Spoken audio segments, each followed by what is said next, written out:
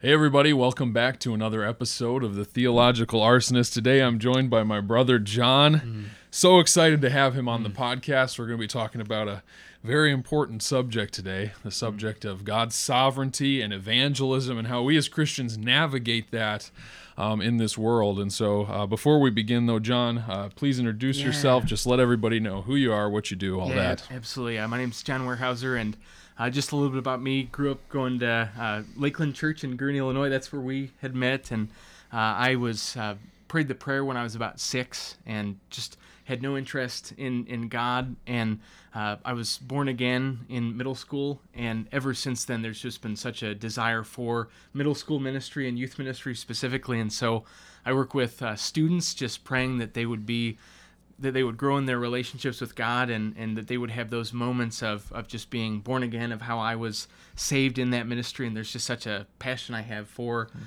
youth ministry and just seeing where they might have prayed the prayer when they were young, for them officially getting it and having that aha moment. So, but yeah, and since then just been growing in my love for the Lord and sanctification, and it's just been a wonderful journey. So Praise God. Yeah, well, it's an honor to have you on my show, and I'm really excited for this subject. So we're talking about evangelism, God's sovereignty, and so John, wherever you want to begin, dive in and let's have a good conversation. Yeah. And thank you again for having me on. Of course. It's an honor. When you had asked, I was like, I'd be honored to be on here. So thank you so much. I'm glad. Yeah, and just the conversation of evangelism and the sovereignty of God. I have such a passion for this subject because I see so many people in the church, and it seems like they, instead of seeing the bride of Christ as souls, they see them as, well, how many people made decisions for Christ? Right. And how many people, maybe there might be an event, and there might be people that came to the altar. And I believe people can be saved in those moments, but you'll have these vast people that will make a decision.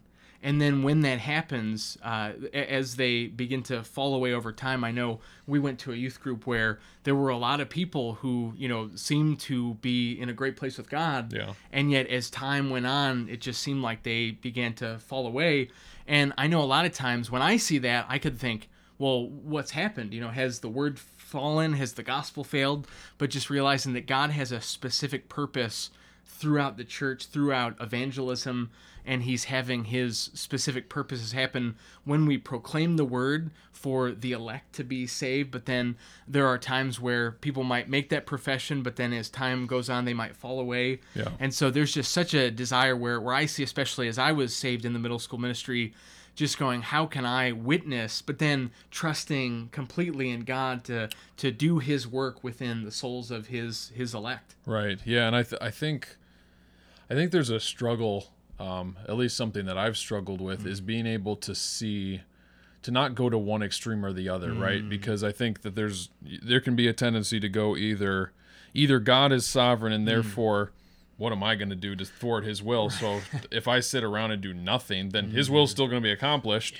But then there's the other side that goes and denies the sovereignty of God and places the emphasis on, I need to do something in order to convert all these people. And off camera, we were talking about, different situations, and I brought up, that there were people that I've heard that have literally said, well, God might show you people in hell that are there because you refuse to evangelize. And we know scripturally that is just not true. Right. But then you can also hear the more extreme Calvinistic side that says, well, God's doing it, so don't even worry, don't even work in that area at all. And so how do you think that we can find that balance? Like, where is that? That's a great question. Yeah, that's so well said, because I think too, a lot of times, when people will go on one of those extremes, what will happen is they'll say things like that they'll talk about how, oh, well, if God is sovereign, then how can we, why would we share the gospel? Right. When the reality is both are in Scripture. Right. Predestination is clearly there. Right. And at the same time, we are commanded to, tell people that they must repent and believe in the gospel. And so I think that's a huge way where as we look at both of those extremes, just being able to say, as we read the word, both are there, and where there might be paradoxes at times where God does predestine, and yet the way that the salvation happens is through our proclamation of the word and through the seed being sown on the fourth soil. Right, yeah, and I think you can see this even in non-soteriology type situations, like when God is going to punish Israel, he will use sometimes a pagan nation to do that, and then punishes the pagan nation for doing it because he knew the intentions of their heart were sinful. And so you look at that and you go, but wait, God, you just made them do that, so why are you punishing them for what you made them do? Well, because there's a paradox there that God is accomplishing his purpose through the sinful actions of man. Yes. And so in the same way, we can turn that to evangelism. God accomplishes his purposes perfectly through the actions of man. Right. We can't thwart those purposes, but we are absolutely involved in those purposes. Amen. Right? Amen. Yeah, that is so well said. That's so true. And just even kind of looking at the subject, I'm reminded of a passage that's in 1 Corinthians, and I just want to find this in 1 Corinthians 1, because I think another reason why there's such comfort that we can get in the subject is so many churches are focused on pragmatism. And I think that the Bible is so against pragmatism. And this is 1 Corinthians 1, where it says, I just want to find this here, in 1 Corinthians 1, in verse 17, "For Christ did not send me to baptize, but to preach the gospel, and not with words of eloquent wisdom, lest the cross of Christ be emptied of its power." And I feel like this is one of the reasons I'm so passionate about this, is because people have, in one sense, either forgotten or rejected total depravity. They think, oh, man by their own free will is able to choose on their own, and so then they use eloquent wisdom. And yet here we see Paul is saying, where he says that he did not have it with eloquent wisdom, and then it says, lest the cross of Christ be emptied of its power. Right. And I see so many people who they'll begin to preach or share the gospel, but they won't just say it blanket statement as it is. Christ died on the cross. He died to bear the wrath of God on our behalf. But what they'll do is they'll try to use these almost eloquent arguments to try to get people to make a decision. Right. When that empties the cross of its power. We can't be thinking, oh, I need to present it in this, wonderful array of just trying to get the unbeliever to somehow in their own intellect choose. When the veil is over their minds, they hate the gospel, they hate Christ, and just realizing we need to just proclaim it and then rest in his in the fact that God's grace is what does the rest. Yeah. Amen. I think of Paul. He said, Paul, Silas, we plant the seed. Yes. God supplies the growth. Amen. So that's our job. We're planting seeds. That's it. And I was going to say something.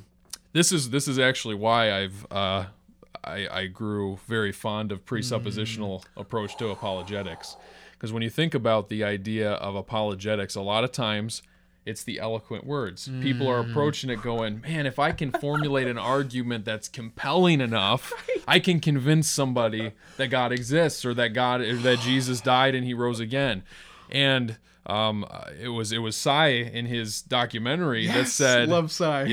I thought it was so profound. He said, when somebody says, prove to me that God exists, and you engage that, you're putting God on trial and judging him. Amen. And I just found that so profound, because the reality is Scripture is abundantly clear in Romans 1. Yes. Everybody knows. Yes. Everybody knows. And they're suppressing the truth in unrighteousness. Amen. And so it's not our job to come alongside people and try to convince them of something that they know. It's our job to proclaim the gospel so that God might do a work in them and change their hearts. Yes. I hate when people say, give your heart to Jesus. Give your heart to Jesus. I'm like, no, Jesus needs to give a new heart to you.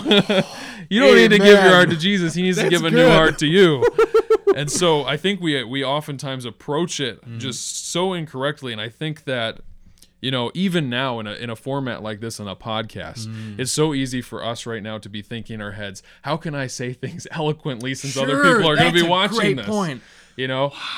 Why are we thinking that way? If God's going to use something we say today, right now, he's going to use it regardless of how eloquent we are. Amen. Oh, that is so and well there said. should be great comfort and beauty in that.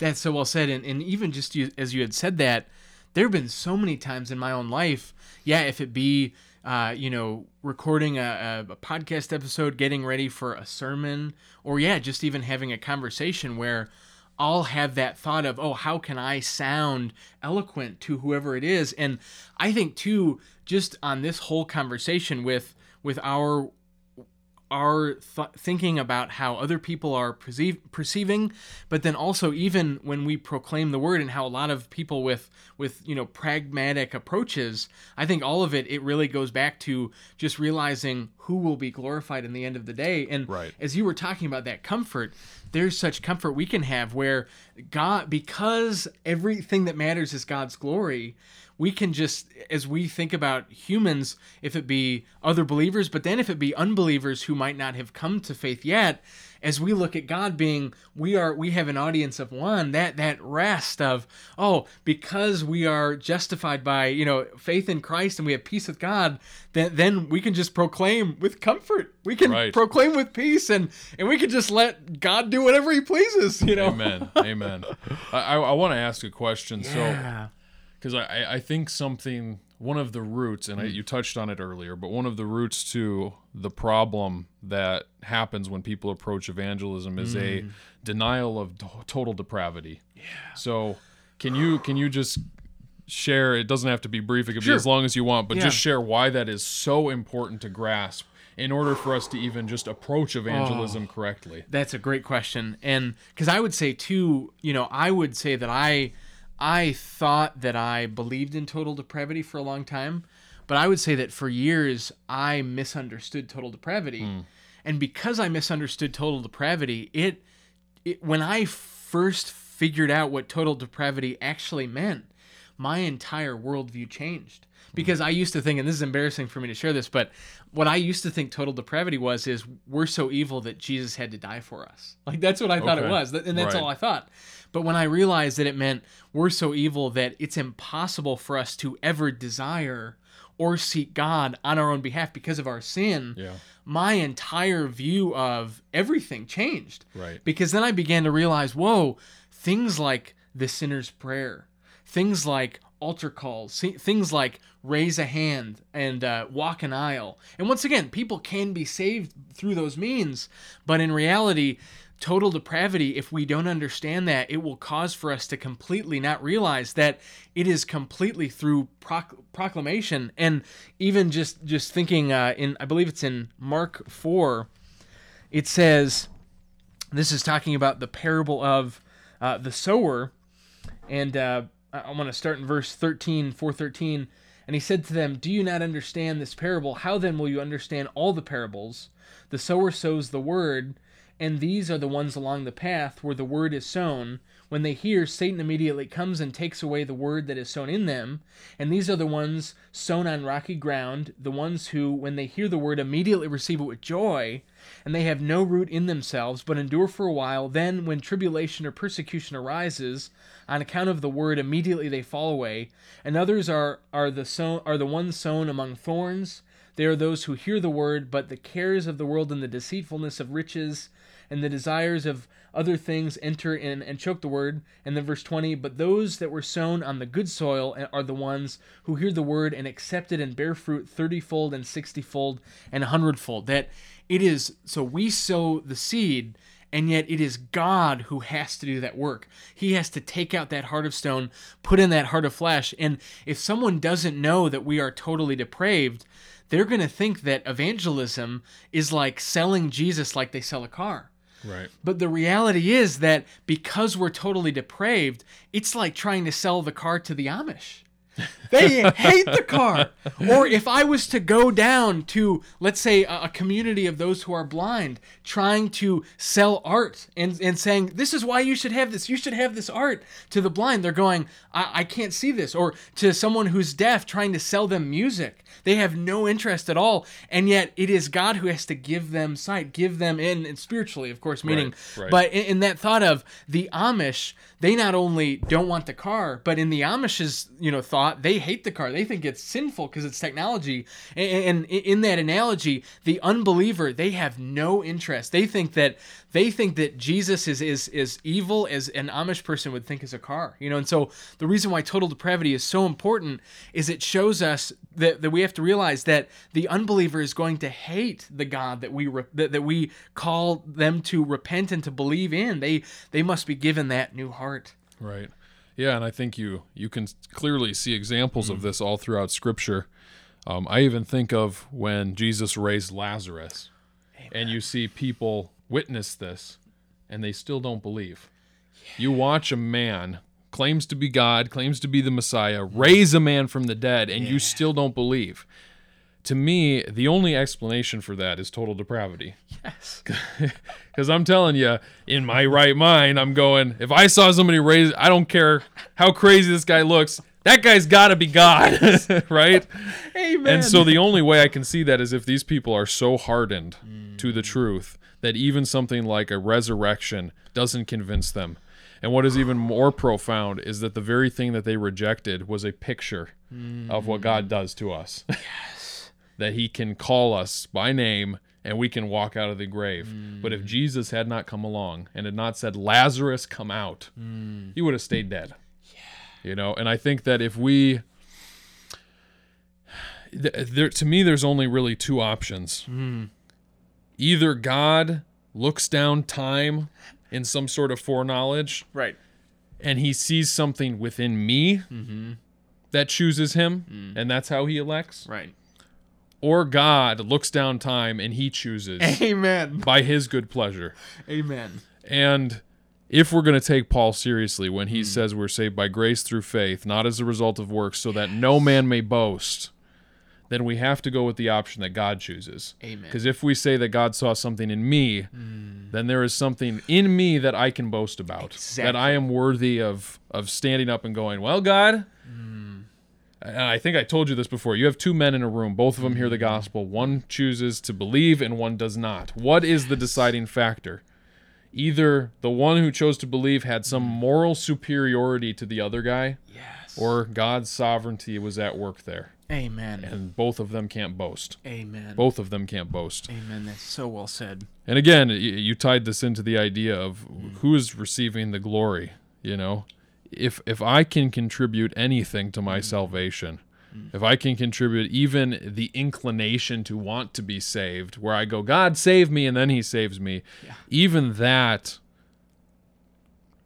causes something in me to boast, something in me to receive glory, and then I cannot say that it's a completely monergistic work of God. Yes. Right? And that's a problem. Amen. And I love that word monergism too, because it's only been recently that I've known those two terms, monergism versus synergism, and the reality that it is a sole act of God.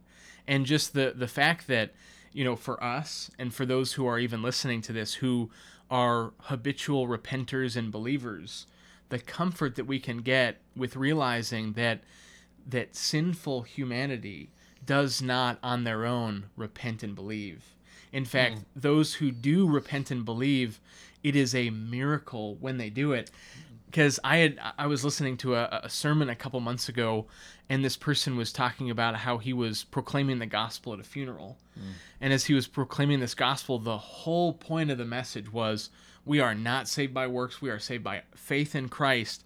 And as he was proclaiming that, there was this person who he talked to after the message. And he came down and he was just talking, and she said, I just want to thank you so much for that message. It shows me that I need to be a good person, and that, I don't need this whole church thing, but I just need to be good, and that's kind of all I need. And he's thinking, I just proclaimed a gospel of it is Christ alone who we are saved by, and yet here she is not even being able to hear it at all. And he was like, the reason why wasn't because at first he might have thought, oh, maybe it's because I didn't present it well enough. But then he realized, no, the reason why was because it was not veiled to her. And just the reality of, I'm sure for him, he was able to take comfort in, it has been veiled to me, and for us, it has been veiled to us, and just, or I should say, it has been, the veil has been taken off, is what I mean. Unveiled is what I mean. Sorry. Yeah. And just that thought of, it was unveiled to that pastor, it's been unveiled to us, and then looking at those who it's still veiled to. Yeah. And just going, for whatever reason, God has just decided not to have mercy on those people, and yet he has had mercy on us. And it just makes us go, why? Right. Why, Lord? Why would you do that? And his answer is because he loves us, and because we are elect. It's Right. crazy. It's mind-blowing. It is mind-blowing. Yeah, and I think too, like, there's something within us that rises up that goes, well, that's not fair, right? Where we think that if God can choose, and it's ultimately, at the end of the day, eternity is decided by God. Amen. That leaves in us this idea that, well, that's not fair. And when I wrestle with that myself, because I do, I think anybody Same. does. Oh my goodness, yeah. They wrestle. Why me, Lord? Why not this other person? Well, first of all, I think that we need to be very careful when we see somebody who's hardened and going, well, they're just a vessel of wrath. Yeah, well said. said. We don't know what God's going to do in their life. Amen. And they could be elect. Amen. Well exactly. said. Amen. And so, obviously there, we need to be careful. But at the same time, too, I also think we need to trace this all the way back to the garden, where the temptation was, if you eat of this tree, you're not going to die. You'll be like God. And the idea is God chooses, and we think it's unfair because we want to be like God in the fact that we want to choose. We want to choose too. We want to have the ability to say something and do what God can do. We want to be God. Yeah. And I think that our American individualism has contributed to this, because we have this sense of, I control my destiny. If I do this, I can get a good job, go to an Ivy League school. I control my destiny. And so when you find out that your very eternity is not decided by you, it's decided by God, who elects to have mercy on whom he will have mercy and harden whom he's going to harden, that is a very hard thing to stomach.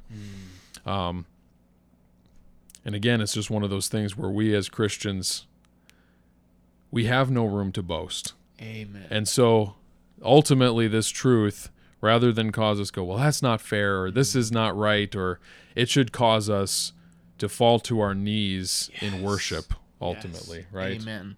That is so well said. And even just kind of seeing more in 1 Corinthians as we go into verse 18, for the word of the cross is folly to those who are perishing. But to us who are being saved, it is the power of God. For it is written, I will destroy the wisdom of the wise, and the discernment of the discerning I will thwart. And I love in verse 20, it says, where is the one who is wise? Where is the scribe? Where is the debater of this age? And just the truth that, especially as our culture, and I pray for a revival. I pray that a revival will happen.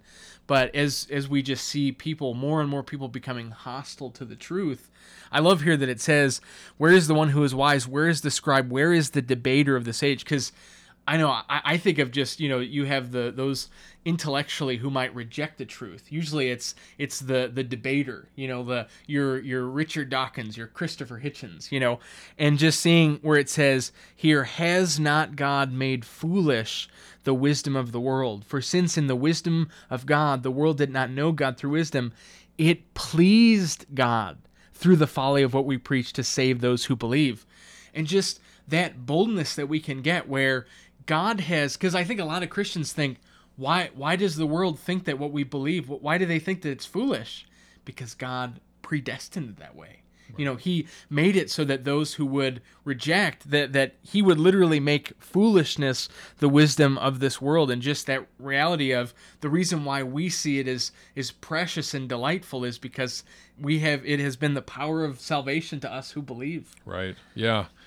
And that's really the reality of it, is that we were talking about this earlier again. We had a great conversation off camera, but but the idea that there really is only two camps. There's children of God, children of wrath, and neither one of those camps can speak the same language. And that is why, I'm gonna try to follow this thought. I just went, because we are children of God, we cannot possibly try to approach evangelism with eloquent words, because if we are speaking a different language, then nothing that we can say is going to resonate with those who are on the road to destruction. Amen. The only thing that's going to resonate with anybody is words that are also carried by the grace of God that is going to do a work in their life. Amen. And so we need to recognize, if we believe that people who are slaves of sin and people who are slaves of righteousness are not even operating with the same heart, a heart of stone versus a heart of flesh, then how on earth is a fleshly hearted person going to say to a heart of stone person, I'm going to try to convince you of the gospel? Exactly. It doesn't work like that. Right. The heart of stone can't interact with the heart of flesh. Right. So if the gospel is going to penetrate that person's heart, change their lives, it's going to be a work of God through just the simple preaching of the gospel. Amen. You know, and so there's an element of trust and faith that has to, like, we don't always think about evangelism as an act of faith, but it really truly is a tangible way in which we can show God that we have faith in him. Amen. Because sometimes I think we think of evangelism as, now that I've placed my faith in Christ, I'm going to go out and try to convince others to do the same. As opposed to, now that my faith is in Christ, I'm going to live a life of faith. And one of the realms that has that is evangelism. Yes. That is a demonstration of my faith in God. Because if I believe God did a work in me, then my faith is going to compel me to believe that God can do that work in other people. Yes. And that is the core of evangelism, not a convincing game, right? Yeah, well said. That's so well said. And I love too how, just as you were talking about how when we're proclaiming, our desire is not to get them to change their mind, because as you had said, it's like God has to give them that new heart. I can think back to my own conversion, as I had just, started by saying, I prayed the prayer when I was 6, and I would say that I was a false convert for probably 6 or 7 years. And, I would go to church, I would go to just different things, Sunday school, and yet my heart was completely turned off to the things of God. And yet it was, there was kind of a moment in my life where it was like before I was born again. I remember desiring my sin. It was my favorite part of my life. I remember the Bible was basically like Braille. Like I did not understand. It was like it was in another language. Like I would read it, or someone would do a sermon or something, and it would literally go in one ear, out the other. Like there was just no interest. And yet then after being saved, it was like there began to be that hatred for sin. There began to be that understanding of the word for the first time. And I think that's what it's like when someone who we're witnessing to, who we're proclaiming to, God has to do that work. He has to do that monergistic work that only he is capable of doing. And I think as well that it's just comforting that if we have unbelieving friends, unbelieving relatives, if evangelism is something that we're doing on a regular basis, for us or people listening, I think there's such a comfort that when we proclaim, when they either respond so positively or when they respond so negatively, that God's purposes are being done and he's glorified either way. Because I know it's very easy for me at times to go, oh, well, should I be discouraged when I share the gospel and they reject? When the reality is, I enjoy going to the Gurney Mills Mall and just witnessing, and just as I've thought, it's like if I was to witness to someone and they were to become the next Billy Graham, or if I was to go up to 10 people and they all rejected, God would be glorified the same either way. Right. Because his purposes are being done. And I think a lot of times we think that we kind of put, as we were talking before about numbers, I think we can put so much thought into how many people have I saved. And the reality is you and I have saved as many people as Billy Graham. 0. Because it's the Holy Spirit who saves. It is completely the work of God. Amen. Amen.